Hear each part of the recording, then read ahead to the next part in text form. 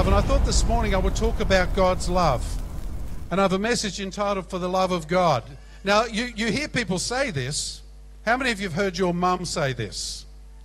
Look, for the love of God, would you, they don't know anything about the love of God. So I thought if we're going to say it, we should know something about God's love. Is that right? So 1 John 4, let me read it out to you and then we'll see what the Lord is saying this morning. 1 John 4 verse 7. Beloved, let us love one another, for love is from God, and whoever loves has been born of God and knows God. Anyone who does not love does not know God, because God is love. In this, the love of God has made manifest among us, that God sent his only Son into the world so that we might live through him. In this is love. Not that we have loved God, but more. Sent his Son to be the propitiation for our sins, the payment of our sins. Beloved, if God so loved us, we also ought to love one another. No one has ever seen God.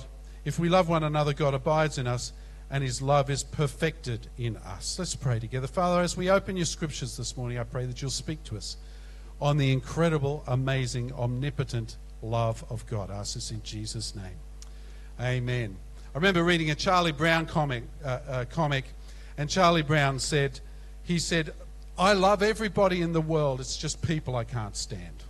And some people are like that. We say we love people, but we don't actually enact that. And I met a guy once who proudly told me, I don't believe in God. I said, really? Can you describe this God you don't believe in? He said, yes. He's vengeful, malicious, and unfair. He sends people to hell because he's too harsh, and he allows wars, hatred, pain, and that sort of stuff because he doesn't care. And I replied to him, I don't believe in that God either. My God is a God of love, not that guy. I don't know where he gets that from, but that's what he thinks. So let's not confuse love with legalism. Let's not confuse religion with relationship. Don't blame God for man's sinful and hateful actions. The Bible describes God simply like this. It says God is love. So what is God's love and how can you describe it? How can you prove it? Very hard thing to prove. How do you measure love?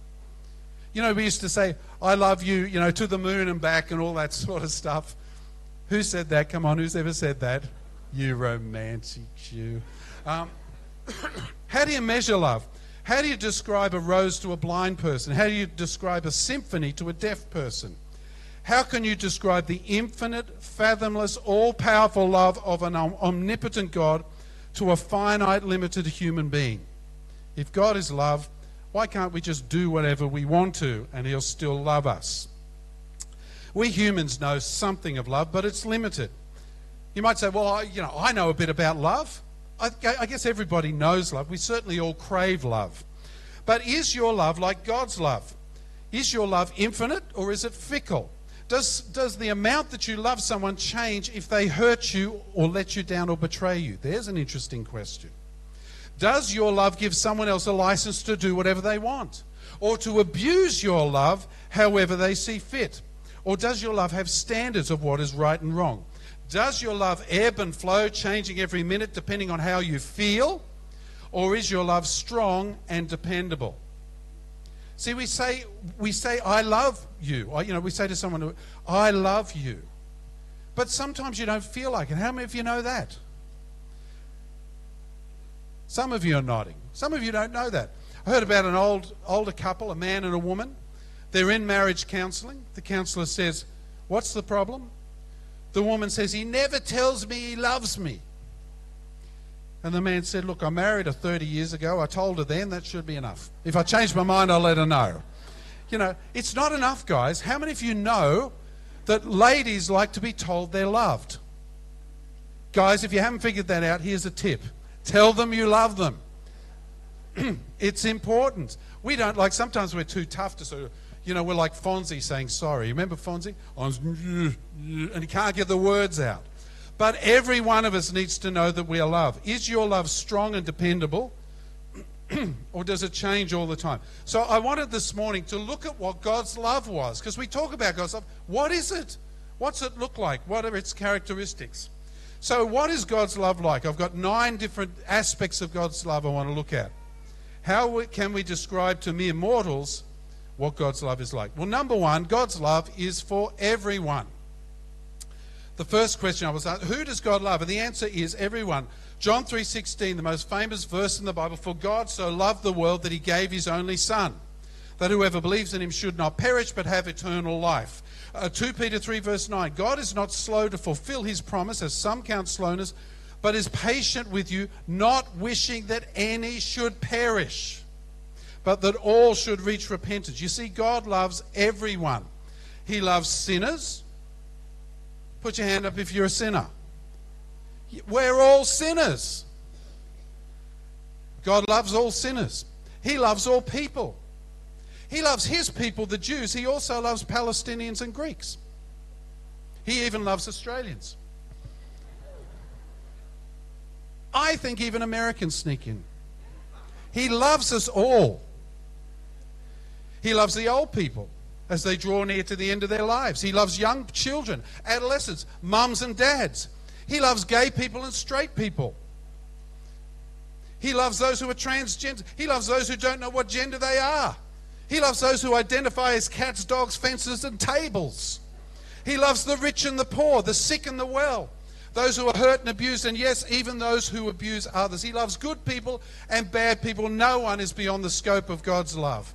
1 John 4:16 says that God is love. And that's what it means. He loves everyone. Now, it doesn't say that he loves you if you're good enough. He will love you no matter what. It says God is love. To say God is love does not imply that love is God. If I say my dog is a girl, it's not the same as saying my girl is a dog. Right? So when I say God is love, it doesn't mean all love is God, because people who don't know God can still love. But I tell you, when you compare it with the love of God, it's going to pale into insignificance, because he is love and he loves us all. So does that mean everyone goes to heaven regardless of the life we lead? No, and we'll get to that in a minute. But his love is offered to us all. Many refuse to take it. Many ignore it. Many say, I want to do my own thing. The second thing about God's love is it is selective. God loves everybody, but not everyone is treated the same way. And in fairness, not everyone responds to God the same way.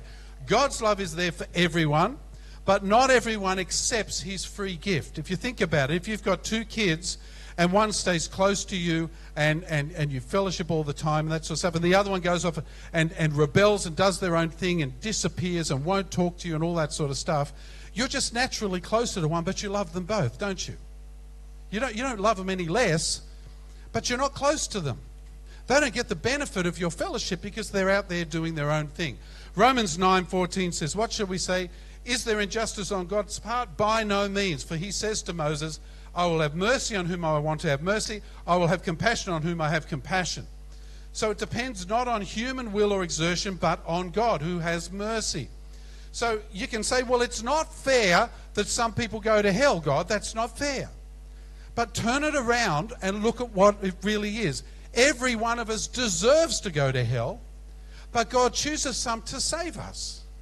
So instead of saying, why don't you save everybody? Everybody doesn't want it. But to those who do want it, he will save them from hell. The third thing is that God's love is eternal. Psalm 103 says this, for a man, his days are like grass. He flourishes like a flower of the field. For the wind passes over it, and it is gone, and in its place knows it no more. But the steadfast love of the Lord is from everlasting to everlasting on those who fear him, and his righteousness to children's children. What God is saying is, mankind comes and goes. Mankind's love is fickle. It disappears in a moment. Do the wrong thing, you lose the love. That's how mankind's love is. But God's love is from everlasting to everlasting. In the Hebrew, the word is olam, which means time eternal, indefinite, beyond definition. It actually comes from a word meaning a vanishing point. Something so far out there you can't see it. It's infinite, it's unfathomable, it is eternal. Have you ever watched a car drive away and it gets smaller and smaller and smaller, and then it becomes a dot, and then you can't see it? That's how big God's love is. Beyond anything we can comprehend or compare, it is out there. The fourth thing is that God's love is unconditional. Most love we experience as people is conditional love. So if we meet a criterion, we are loved. Some of you would have experienced this growing up. If you get A's, then you're loved. If you fail a subject, you're not loved anymore. If you behave well, you're loved. If you misbehave, you're not loved anymore. And as parent, how many do you relate to that? Some of you experience that? And so what do? You test that, don't you? You bend it and see just how far the love goes. And you hope you don't break stuff, but you sort of bend it. I still do that, I think, all the time. It's called stirring, but I don't believe in that stuff. It's just bending a little. And when I first started dating Fiona, I used to go to her house and I thought, I'm going to just stir her mum up a little bit, because that's what you do. And so I would pile things up in the toilet.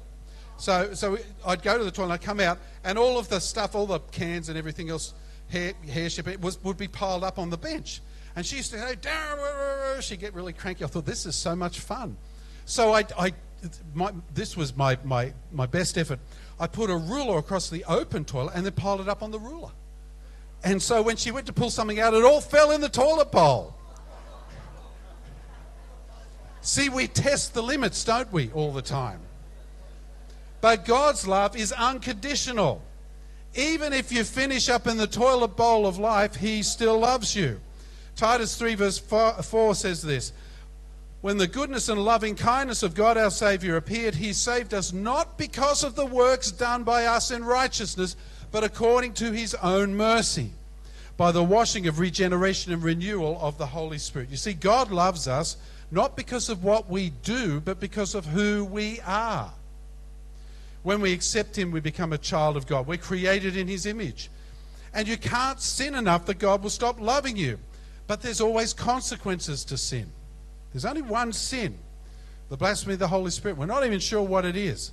But every other sin is forgivable, but there's always consequences. If you reject Jesus and you reject His love and all the benefits of that love, then you are choosing a path, and there are consequences to that path. If you accept Jesus, all of God's love is yours. The fifth thing is God's love is beneficial.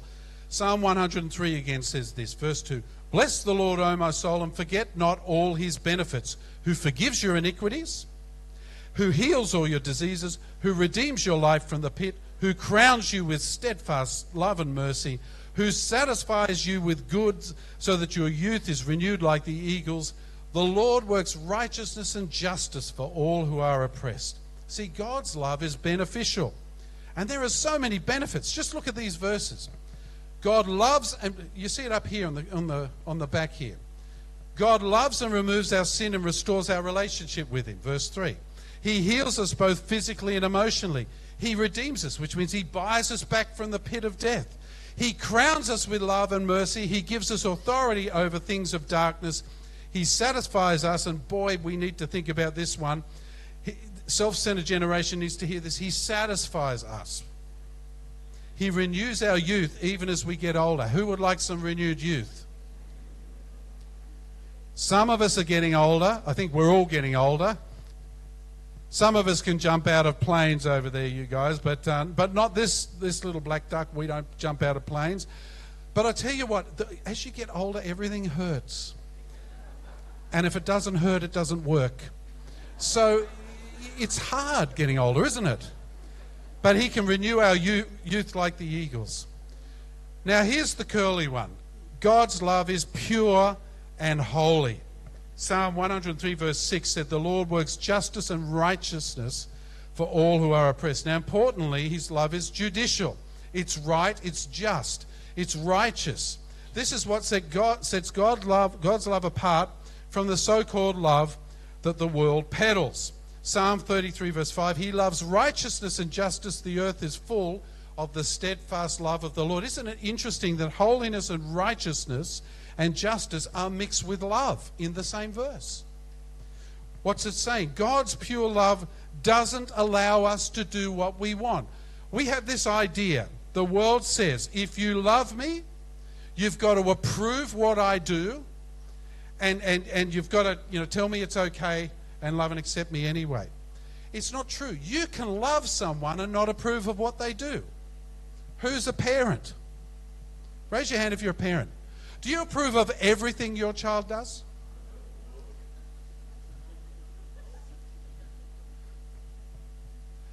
But do you love them any less? No, you still love them. But you don't have to approve of everything that they do, especially if what they're doing is going to lead to a disaster. See, God doesn't say, come to me, I'll cover up your sin. He says, I'll cover it over with the blood of Jesus. He solves the problem. Every decision you make, every action you take, sounds like a song, doesn't it? Every word you make. Every decision you make has consequences. Sin has bad consequences. You cannot choose the sin. Sorry, you can choose the sin, but you cannot choose the consequences. They choose you. That's how it works. You need to stop blaming God for what happens when you've made all the bad decisions, not Him. He loves you and plans the best for you. But if you disobey Him, there are consequences. And I love the way that we as human beings, we make bad decisions and then we blame God when it all goes pear-shaped, when He didn't even decide. We did. Am I right? I was thinking, I don't mean to embarrass you, Ross, but Ross had a fall during the week on his head. He was just telling me it's the hardest part of his body. And he bounced a little bit. But was that God's fault? He was trying to get closer to God climbing a ladder, but someone made the decision to climb the ladder. You see, there are consequences to what we do. If you choose to reject Jesus Christ today, you're heading towards hell. That's what the Bible... I didn't say it, the Bible says that. He doesn't not love you, but if you choose against Him, you have to bear the consequences of your decision. You can choose the sin, but you cannot choose the consequences of the sin. They choose you. So God clearly shows us what sin is in His Word. The fact that society comes along and calls it an alternative lifestyle doesn't negate the fact that there is consequences to the sin. You can call it what you like. I mean, I believe that marijuana is a destructive drug. I believe that taking marijuana is not a great decision. Now, I don't care if they legalize it or if they call it medicinal. I still think it's a poor decision. Now, if you need it for medicinal purposes, that's something different. But to go and try and take it recreationally, I think it's a bad choice, don't you? But they call it medicinal, right? And suddenly it's all okay. You see, mankind's standards change all the time, but God's standards stay the same, as does His love for you. But there are still consequences to what you do. Galatians 6. Do not be deceived. God is not mocked. For whatever one sows, he will also reap. For the one who sows to his own flesh, from his flesh will reap corruption. But the one who sows to the Spirit will from the Spirit reap eternal life. Now, so don't mistake God's love as a license to sin, however you want or however you choose. God's love is not weak and easily manipulated to your own ends. God's love is holy and pure. We sang it this morning, holy, holy, holy. And if you come to Him today, He will make your life holy and pure too. He will set you free from sin and its consequences. And He will guide you into a productive life beyond anything you have imagined. We live in a world that says, if God loves me, He ought to love me and I can do whatever I like. It's not true, folks. It's not true. He has standards. But the standards are for our good, not for our detriment. The seventh thing is God's love is all-consuming. It touches every part of our lives. There's no pain, no circumstance, no status, no situation that God's love does not touch. And some of you here in this room are running from God.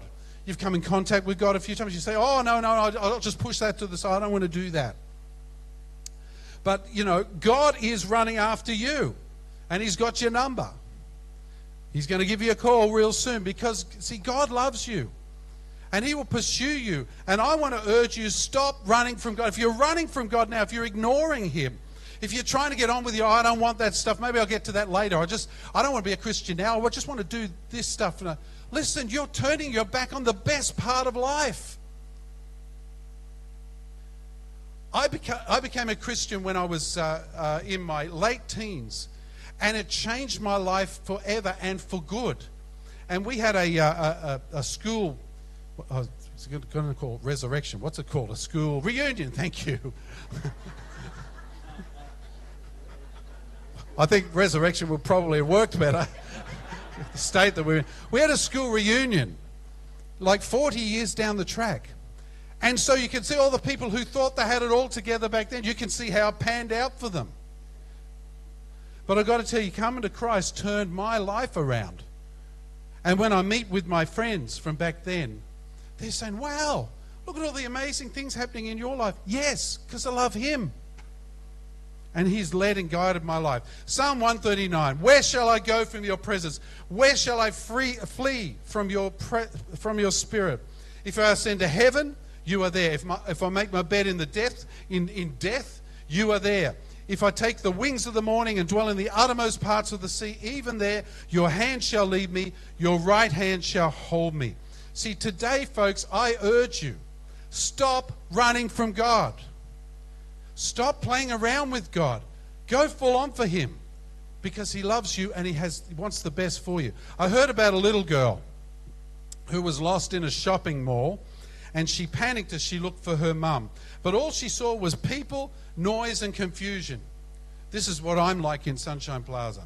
Just hate it. All she saw was people and noise, and she was crying. But then her mum saw her and picked her up, and she stopped crying and she calmed down. Why? Had her surroundings changed? No. It's because she was held in the arms of someone she loved and trusted. Whatever you face in life, I'm telling you, the arms of God are here for you today, loving you, pursuing you. So yield your heart to Him today. You do not need to fear the future. See, I'm not afraid of what the future holds, because I know who holds the future. It's Jesus Christ, and He loves me. And He's wrapped His arms around me, and He cares for me. And that makes all the difference. Like that little girl in the shopping center. Someone needs to hear that today, that God is reaching out to you to gather you up. These little babies are up here, and people are holding them in their arms because it's a safe place. The eighth thing is that God's love is personal. The Bible clearly teaches that God is not a force or an energy, and God is not the universe. He's a real person capable of loving and being loved. Your rejection of Him causes pain. Your sin breaks His heart, and His decision to love you anyway is genuine. See, God's love is not a neutral force. He's very much in your corner. Jeremiah 29:11 says, I know the plans I have for you, declares the Lord, plans to prosper you for your welfare and not to harm you. Plans to give you a hope and a future. If you just trust Jesus Christ now, His plan is for you to have an awesome life. He's not here to rain on your parade. He's not here to stop you doing fun stuff. May I have more fun as a Christian than I ever did before. And what's more, I can remember most of it. God sees you as someone who is worthwhile, someone of value, someone who's precious. He doesn't see the mass of people. He sees every one of you individually. And He wants the best for every one of you. So don't throw your problems out to the future, for the future rather. Don't throw them out into the universe and hope it works out. Take them to the one who created and controls the universe and trust Him to work it out for you. I'm so amused by people saying, well, I'll just ask the universe that. What's the universe going to say? Nothing. Trust the one who created the universe. Number 9, God's love is beyond comprehension. Psalm 103 verse 11, as high as the heavens is above the earth, so great is His steadfast love towards those who fear Him. I cannot fathom the love of God. God knows me, my faults, my sin, my rebellious heart, but still He loves me. I am a sinner, yet He forgives me. I am diseased, yet He heals me. I am a pit, and yet He lifts me out. I am ungrateful for His wonderful gifts in my life, yet He continues to give them to me, even though I don't have enough gratitude. And He gives me an eternity in heaven instead of hell because He loves me. I cannot fathom such love. I heard a story of a little Vietnamese orphan girl who was injured during the Vietnam War, and the doctors believed that she would die without a blood transfusion. And the only people whose blood type matched hers were a few of her orphan friends. And so there was no one there who really spoke Vietnamese, so in broken Vietnamese and a little bit of French, the doctor asked if any of her friends would give blood to save this little girl's life. And after a long silence, one small orphan boy sort of raised his hand very hesitantly. So they grabbed him, they put him on the table, they put a needle into his vein to extract the blood, and he began to cry.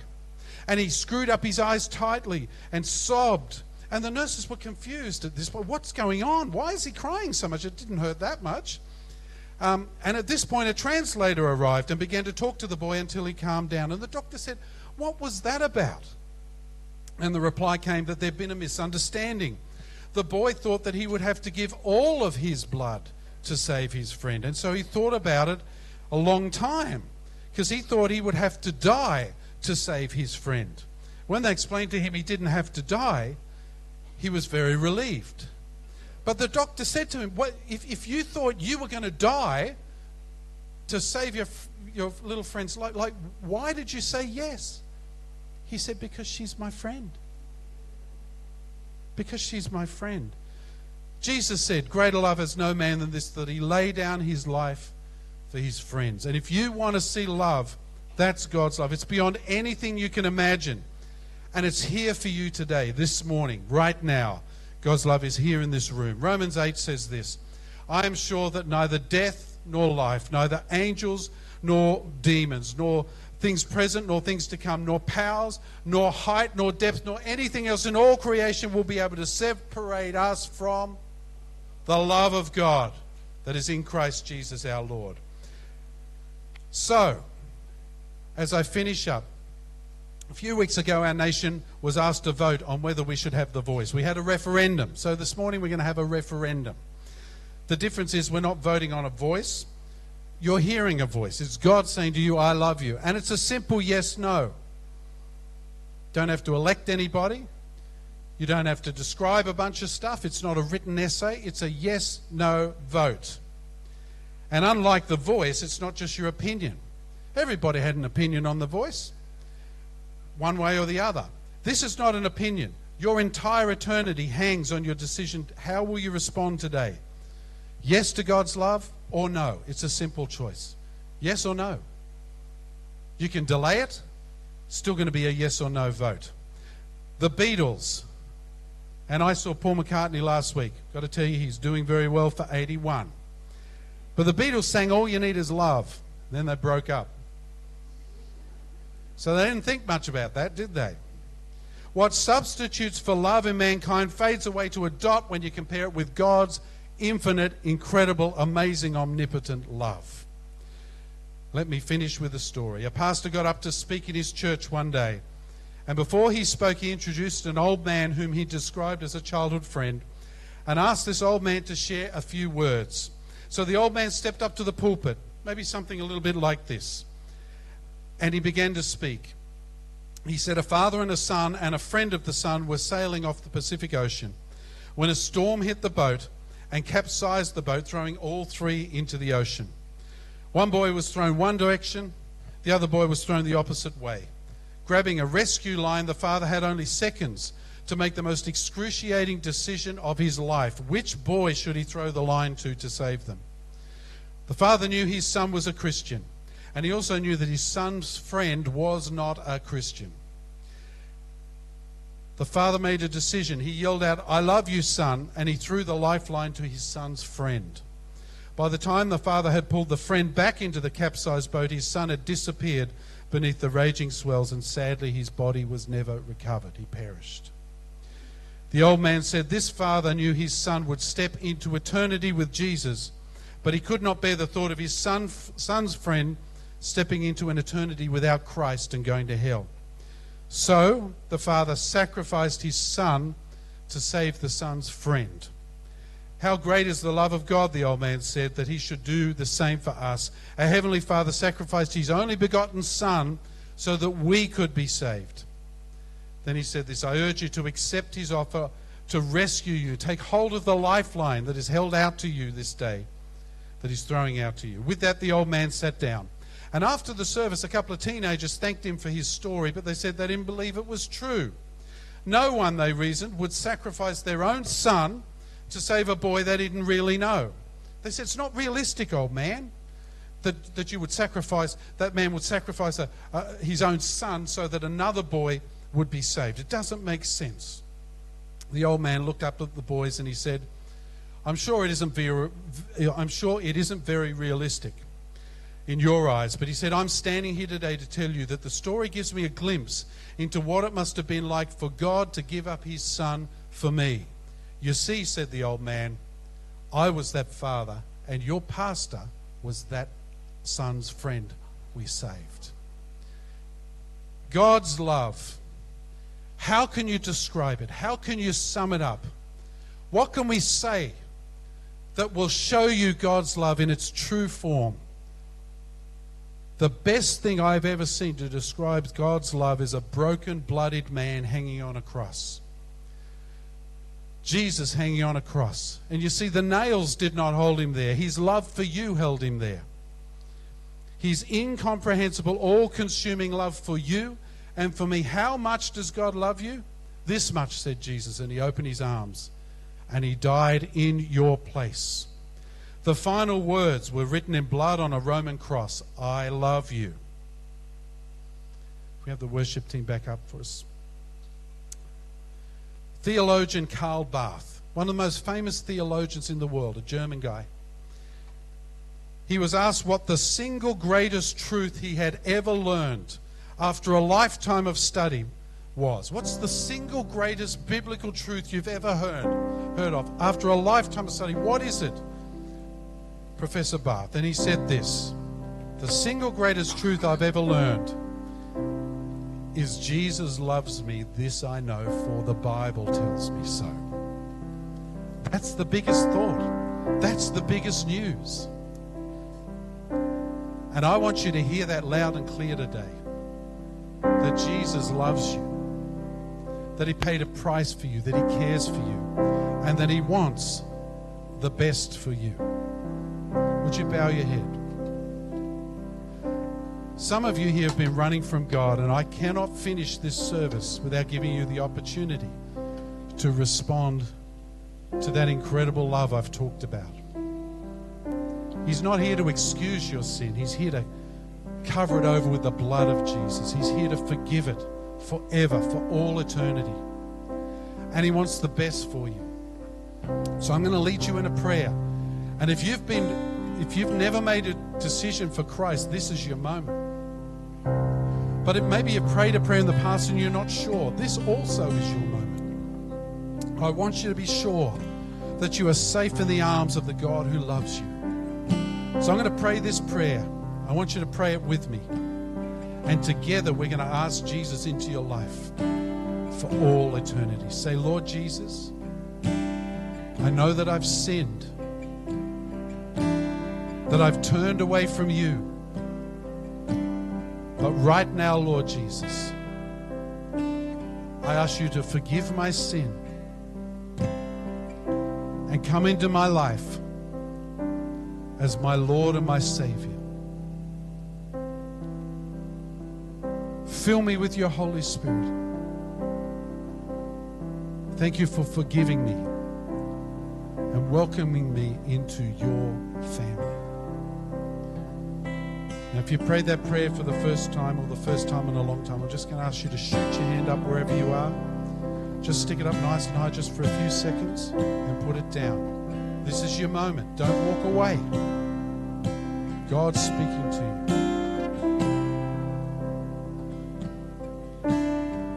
For the rest of us, sometimes we just get bogged down in life. So I want to pray for us too, that we will know again the love of God.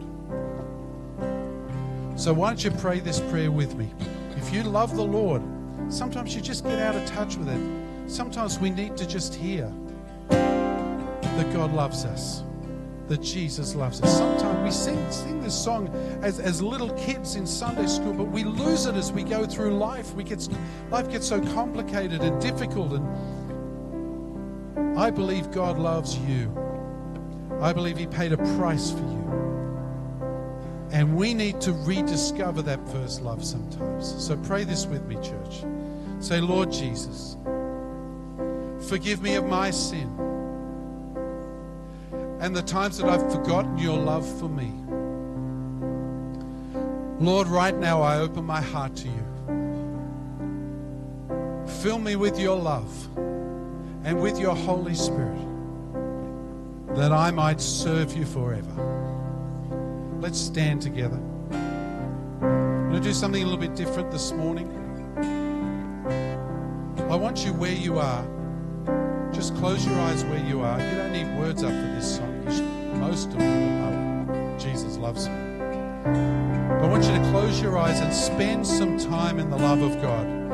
Some of you, sometimes we bring people forward for decisions. This is about you and God, where you are at right now. Just imagine a little bubble around you. Why don't you take some time out, just pray, just open your heart to Him and just worship Him and let His love flow through your being.